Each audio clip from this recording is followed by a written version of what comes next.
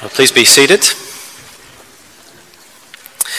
Let's pray together now. Father, we do thank you for your word to us. And as we come to these verses now, we ask for your help as we consider what you have to say to us this morning. We pray for your gracious help for me and your gracious work in all of our lives this morning as we listen to you speak to us, that you would shape us to be the church you've called us to be. In Jesus' name and for your glory. Amen. So please do have that passage of scripture open in front of you that we read earlier on in our service. We're in 1 Timothy chapter 2, and we're going to pick up this week at verse 8 through to the end of the chapter. And in our morning series, we're gradually working our way through this great letter that the Apostle Paul sent to his friend and his co-worker Timothy. Timothy was leading the church in Ephesus, and Paul sent this letter to instruct him, to help him in how best to do that. And in the verses we come to this morning, Paul turns to this topic of how gender plays out in the life of the church. And it hardly needs saying, does it, that we live in a time and we live in a culture which is so confused when it comes to this topic of gender. Practically every day in the media or on social media, we come across these stories of gender identity or gender fluidity or gender reassignment and so on and so on. It is a culture obsessed with the topic of gender.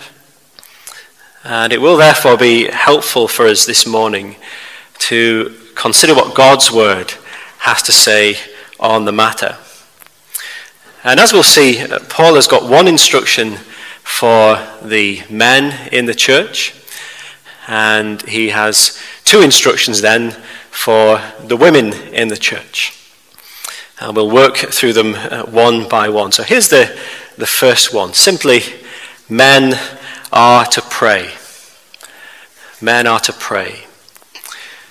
And you remember that Paul started this chapter with this very, very strong emphasis on the prayer life of the local church. Back in verse 1, he said, "First of all then, I urge that supplications, prayers, intercessions, and thanksgivings be made for all people." He's saying this is what the prayer life of the church should be like. This is of first importance in the life of the local church. Simply, the church must pray. They must pray all kinds of prayer for all kinds of people. And again in verse 8, Paul picks up again on this theme of prayer. He says, "I desire then that in every place the men should pray." When he says in every place, he means in every place where there's a church. Wherever there's a church, there should be prayer. A prayerless church is a contradiction in terms in the mind of the Apostle Paul. And he calls particularly on the men to lead in prayer. Now, from the context of these verses and also chapter 3, I think it's clear he's speaking here about the men in leadership in the church. He's saying when the church gathers for worship, those men who are involved in leading in that worship should make sure that prayer is a part of that worship. They're to lead the church in praying all kinds of prayer for all kinds of people. But I think that there is also, of course, a wider application here than just simply men who are in leadership in the church. Of course, all men should be men of prayer. Real men pray. If you're a man, Be a man of prayer. Devote yourself to personal, private prayer. Set aside that time each day to pray consistently, to pray faithfully. If God has blessed you with a family, lead that family in prayer. Come along on a Wednesday night. Join with us as a church family as we pray together there. And Paul is saying, real men pray. And of course this applies to women as well, doesn't it? This is not exclusively about men. Prayer is for women as well. Real women pray. If you're a woman, be a woman of prayer. And if you're a woman and you're at that stage in life when you're looking for someone who you might marry, look for a man who prays. Look for a man who will lead you in praying. And in what manner should the men pray? Well, that's what Paul turns to in the second half of verse 8, isn't it? He says they should do so, first of all, by lifting holy hands. Now this, I think, is clearly a cultural thing that he's talking about here. There are many occasions in the Bible when prayer is talked about without the lifting of holy hands. So Paul's not saying you must lift your hands when you pray, although of course you may do so. But the point is that in this cultural context into which Paul is writing, the lifting of hands in prayer was an expression of wholehearted reverence before God. That is the application for us, isn't it? That when we pray, whether that's on our own, whether that's with others, whether that's as a church family, there should be wholehearted reverence to our prayers. So easy, isn't it, to become just very laid back, casual, even slovenly in prayer. And Paul is calling for wholehearted reverence before God whenever we pray. Notice these hands that he mentions are not just any hands, they are holy hands. And what Paul means by that is that the person praying must be living in right relationship with God. They must be living a holy life. That is, by God's grace, turning from sin, trusting in Jesus for forgiveness, pursuing godliness in the power of the Holy Spirit. I don't think that you can pray with wholehearted reverence before God if the rest of the time you're living an unholy lifestyle. Prayer must arise out of a life that is lived in right relationship with God. And not only that, but prayer must also arise out of a life lived in right relationship with others. And that is what Paul is getting at the end of verse 8 when he says, without anger or quarreling. Don't think that you can pray with wholehearted reverence before God if in your life you're at loggerheads with other people and you're falling out with them and you're bearing grudges against them, you're refusing to forgive them, refusing to extend fellowship towards them. God doesn't listen to prayers like that if you're living like that. Now, Jesus says, doesn't he, if you're offering your gift at the altar and there remember that your brother has something against you, leave your gift there and go. First be reconciled to your brother and then come and offer your gift. Reconciliation with others before offering to God what you have to offer to him in prayer. This is what the prayer life of a church should look like. Paul says to Timothy, prayer for all kinds of people, all kinds of prayer for all kinds of people. And that prayer done in wholehearted reverence before God, arising out of a life that is lived in right relationship with God and in right relationship with others as well. And then, having dealt with that instruction to the men, Paul then turns to the instructions to the women. And the first is this: adorn yourselves with good works. Adorn yourselves with good works. And Paul is going to turn now to the very practical matter of what to wear for church. And when it comes to this issue, people tend to fall into, I think, two main groups, don't they? And you know how it goes. You've heard some people say something like this. You've heard people say, well, Jesus is the King of Kings, remember? And if you were invited to appear before an earthly king, you would wear your very best, your smartest clothes for that. And so how much more should you wear your best, your smartest clothes for church when you're coming to meet the King of Kings? And then at the same time, you've also heard people say something like this: man looks at the outward appearance, but God looks at the heart.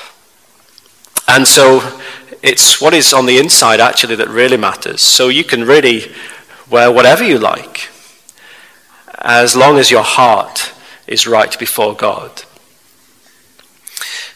Now, I think both of those viewpoints have got good elements to them. And yet, I hope you see, as we look at Paul's teaching on this issue this morning, that ultimately, both of those approaches end up being unhelpful. And you see, Paul is addressing this particular situation that existed in the church in Ephesus. Now, of course, just as prayer applies to women as well as men, these matters apply to men as well as women. But there's a particular situation that Paul is addressing in the church in Ephesus, and that problem concerns the women in that congregation. And the problem is that the church had become more like a fashion show.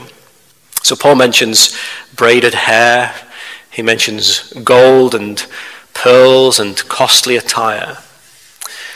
And it's not like these things are banned from the church, of course. The problem was in Ephesus that things had just become so over the top, so ostentatious in all these things. You can imagine, can't you, the competitiveness that this would bring about amongst the women in the church. That there they were, pulling out all the stops Sunday by Sunday, wanting to be the best dressed at church that day, wanting to have the most fashion trends, the designer brands, the best clothes on show. You can also imagine them after the service saying to one another quietly, "Did you see what Mrs. So-and-so was wearing this morning?" Or what she wasn't wearing. And of course, it would also mean that the women in the church who couldn't afford to keep up with all of those things would feel very awkward as they arrived at church. They would feel like they don't really fit in because they can't keep up with the style. They can't afford to dress like this. They just don't have those clothes nor the means to buy them. So that's the situation in Ephesus. And Paul is going to give some very practical guidelines, therefore, on what to wear for church. And you see, that's why it is not altogether helpful if someone says, well, you can wear whatever you like to church because it's your heart that matters, not your clothes. Because you see here, Paul is showing us that the choices that you make regarding what you wear actually reflect what's going on in your heart to some degree or another. You can't just separate the two and say the heart matters but the clothes don't. The clothes often reflect the heart. And so guidelines are needed. And so firstly, he says respectable apparel. That is respectable to God and respectable to other people as well. And that begs a question then, doesn't it? Well, what is respectable clothing? And the fact is that changes a great deal, doesn't it? It changes from culture to culture. It changes from generation to generation. And so you can't be too dogmatic on this point. You can't say it has to be this particular type of clothing that a person should wear for church, because it varies so much. We need to be charitable, therefore, with one another as Christians, and especially so when it comes to people of a different culture, all people of a different generation to ourselves.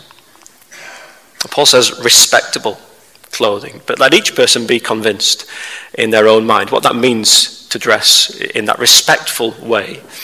And then he goes on and he gives further guidelines. He says modesty and self-control. And so this means don't wear things that are going to draw attention to yourself.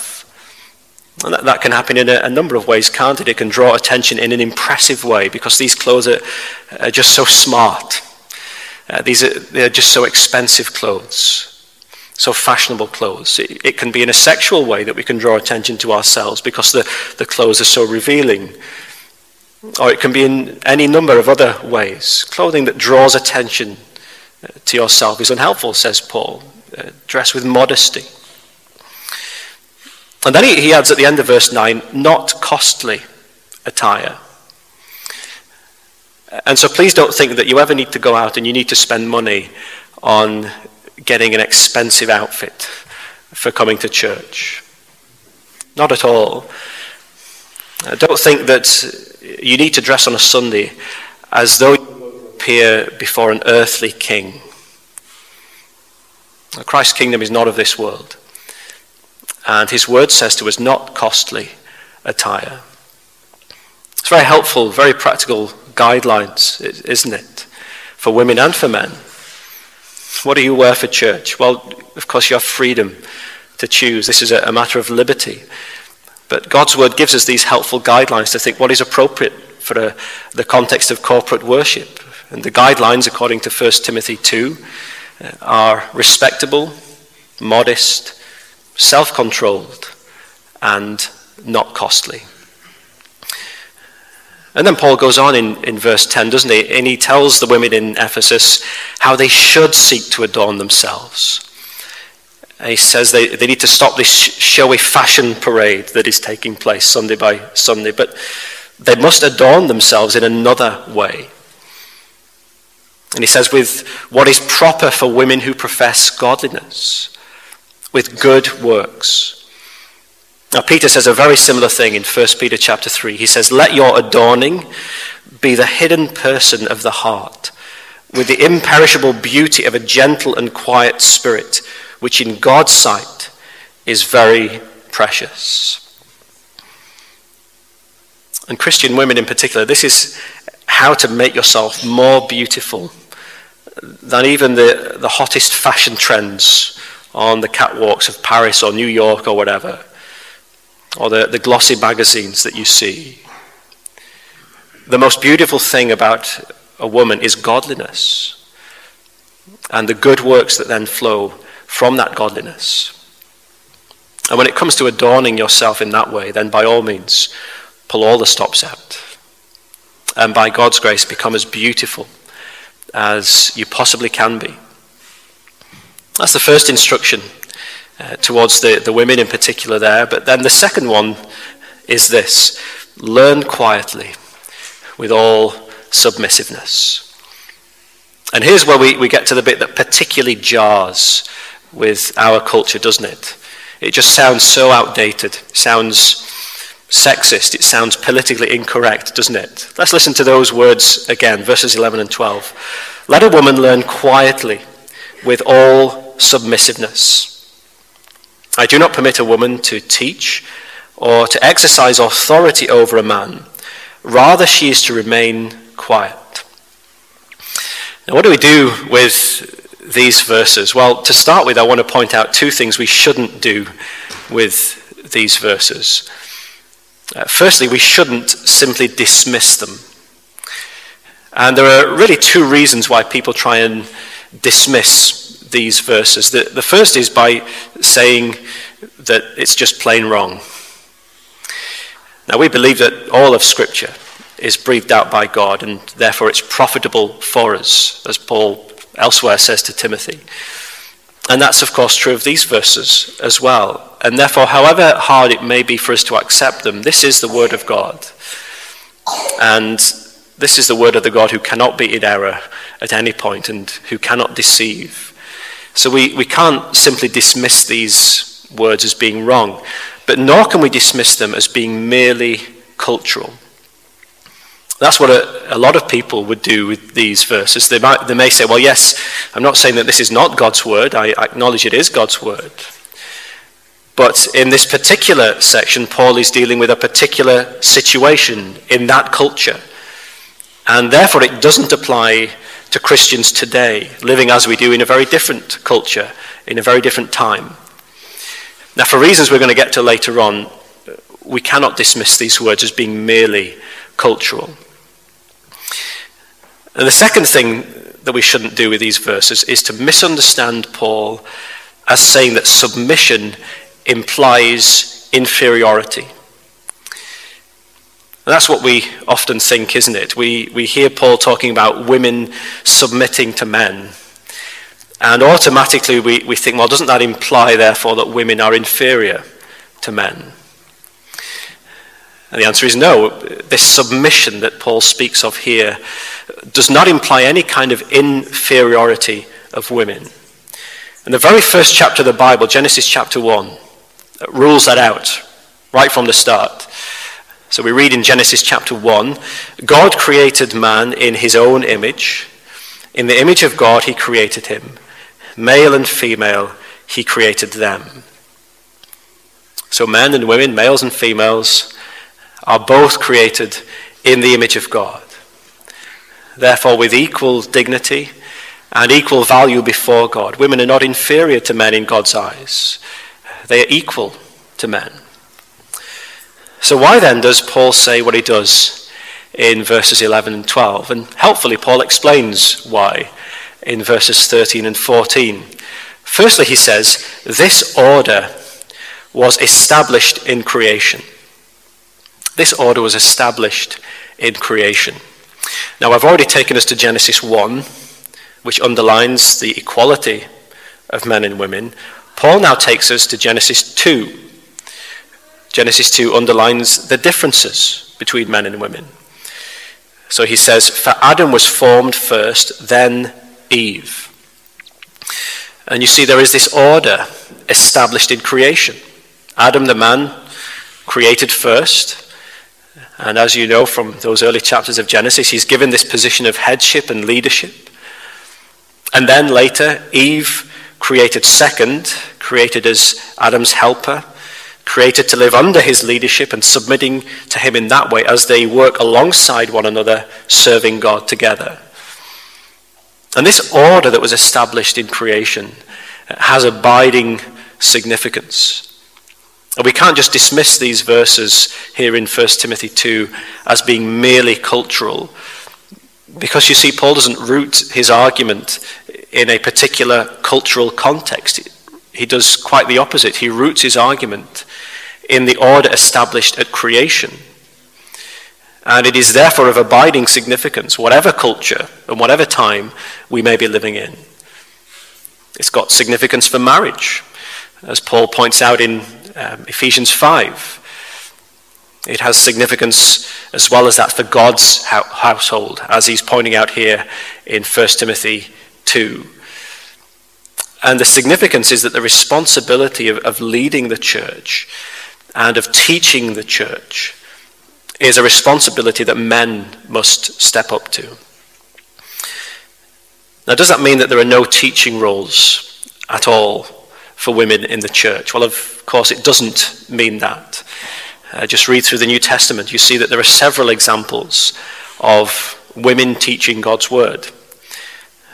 Titus 2 is a good example of that. But also in our Wednesday evening devotions at our prayer gatherings, we've been going through Acts, and we've recently been in Acts 18, where Priscilla, along with her husband Aquila, teach another man, a preacher no less.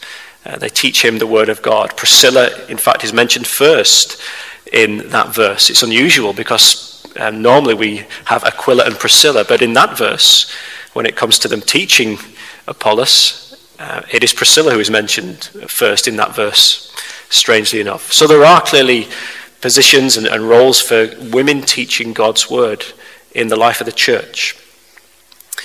And as well as that, just look at our church here. Look at our church family.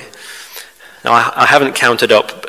I would guess, though, that we probably have more women in the church teaching God's word than we do men who do that. Think of the ministries in this church and how blessed we are to have women like that in our church family. We give thanks to God for you. And Paul here, though, is speaking specifically about the pulpit ministry of the church, if you like, when the church gathers for corporate worship and God's word is authoritatively proclaimed to the gathering of God's people. And that context, Paul says, is a male role because it reflects this order that is established in creation. And then in verse 14 he points out that this order was then distorted in the fall. This order was distorted in the fall. So we've been to Genesis 1, we've been to Genesis 2, now Paul takes us to Genesis 3. And Paul says Adam was not deceived, but the woman was deceived and became a transgressor. Now, Paul's not saying that women are more gullible or that women are more sinful than men. Of course, those things are not true. But he is saying that in the fall, the order that was established in creation, that order of man leading the woman and the woman submitting to the man's leadership, was distorted. And the serpent knew exactly what he was doing here. He saw the order that God had established in Genesis 2. And what the serpent did was to seek in every way he could to distort that order.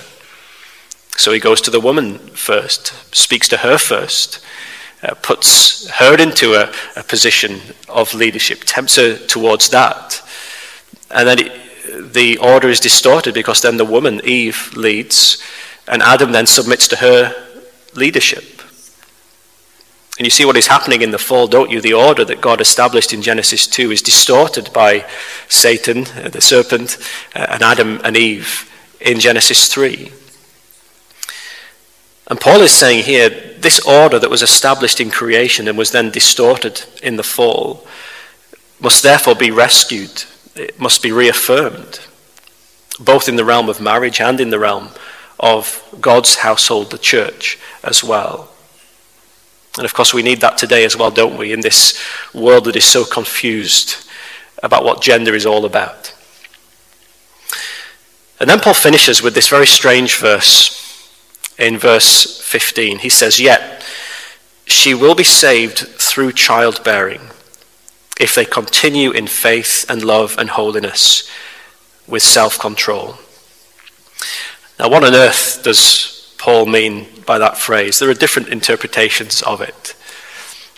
But I think this may be a helpful way of reading that verse. Think about the context of what Paul has just been saying in the past couple of verses. In verse 13, he took us to the account of the creation in Genesis 2. In verse 14, he took us to the account of the fall in Genesis 3. And so he's drawing on that imagery of the early chapters of Genesis in these verses. And then in verse 15, we have this strange statement, don't we, about salvation coming through childbearing. So think of it in these terms. In the context of the Genesis account that Paul has been drawing on in these verses, is there anything there which speaks of salvation coming through childbearing? And of course it becomes clearer when you think of it in those terms, doesn't it? Think of what God says to the serpent in Genesis 3 verse 15, the first time the gospel was ever preached. God was the preacher, the serpent was the audience, and the gospel preached in the Garden of Eden was this: "I will put enmity between you and the woman, and between your offspring and her offspring. He shall bruise your head, and you shall bruise his heel." And you see, the gospel, according to Genesis 3 verse 15, is this: that a child would one day be born, the offspring of woman, and this person would go in time into battle against Satan and would defeat Satan in order to save his people though he himself would be wounded in the process. And you see, Paul is saying this as you consider the biblical teaching on gender, and in particular what he's been talking about in these verses about male headship in the church and female submission to that. Don't for a second think that this means that women are somehow the lesser gender in God's eyes, that they're somehow inferior to men.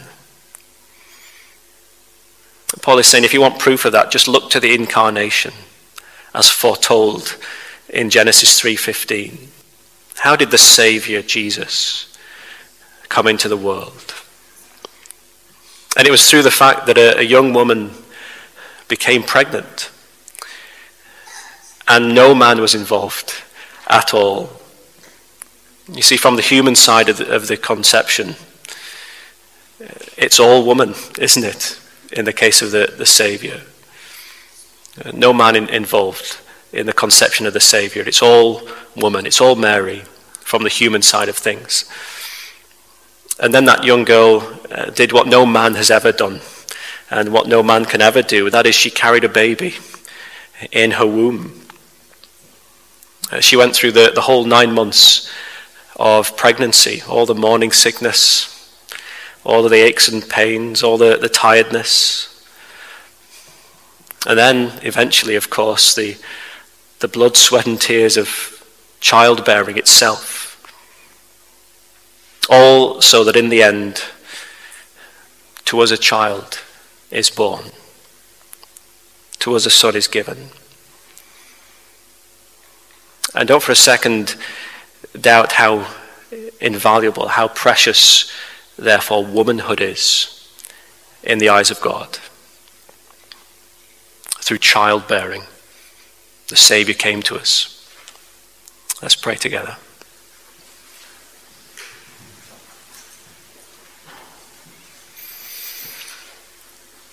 Father, we thank you for these words of 1 Timothy chapter 2. They are so challenging. They are so countercultural, but we pray that you would help us to accept them as your word. And we pray for the men of this congregation. We pray that you would help us to be men of prayer, personally and in our families and in the life of the church. And help us all as a church family to pray with wholehearted reverence, which flows from lives lived in right relationship with you and right relationship with others. Help us all to consider how we conduct ourselves as we come together to worship you week by week. Help us to be wise in this, even in terms of what we wear. And may our adorning be that of godliness and good works. And we thank you for the order that you established at creation, that order of male and female. And we know that that is under attack in these days. But help us to be faithful to the biblical teaching on the matter.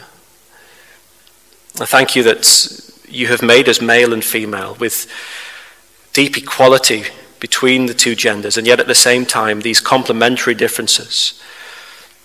And help us to express that maleness and femaleness in our lives and in our marriages and in our church. And most of all, Father, we praise you for our Lord Jesus. We thank you that when the fullness of time had come, you sent forth your Son, born of woman and born to save us. And in his precious name, we pray these things. Amen.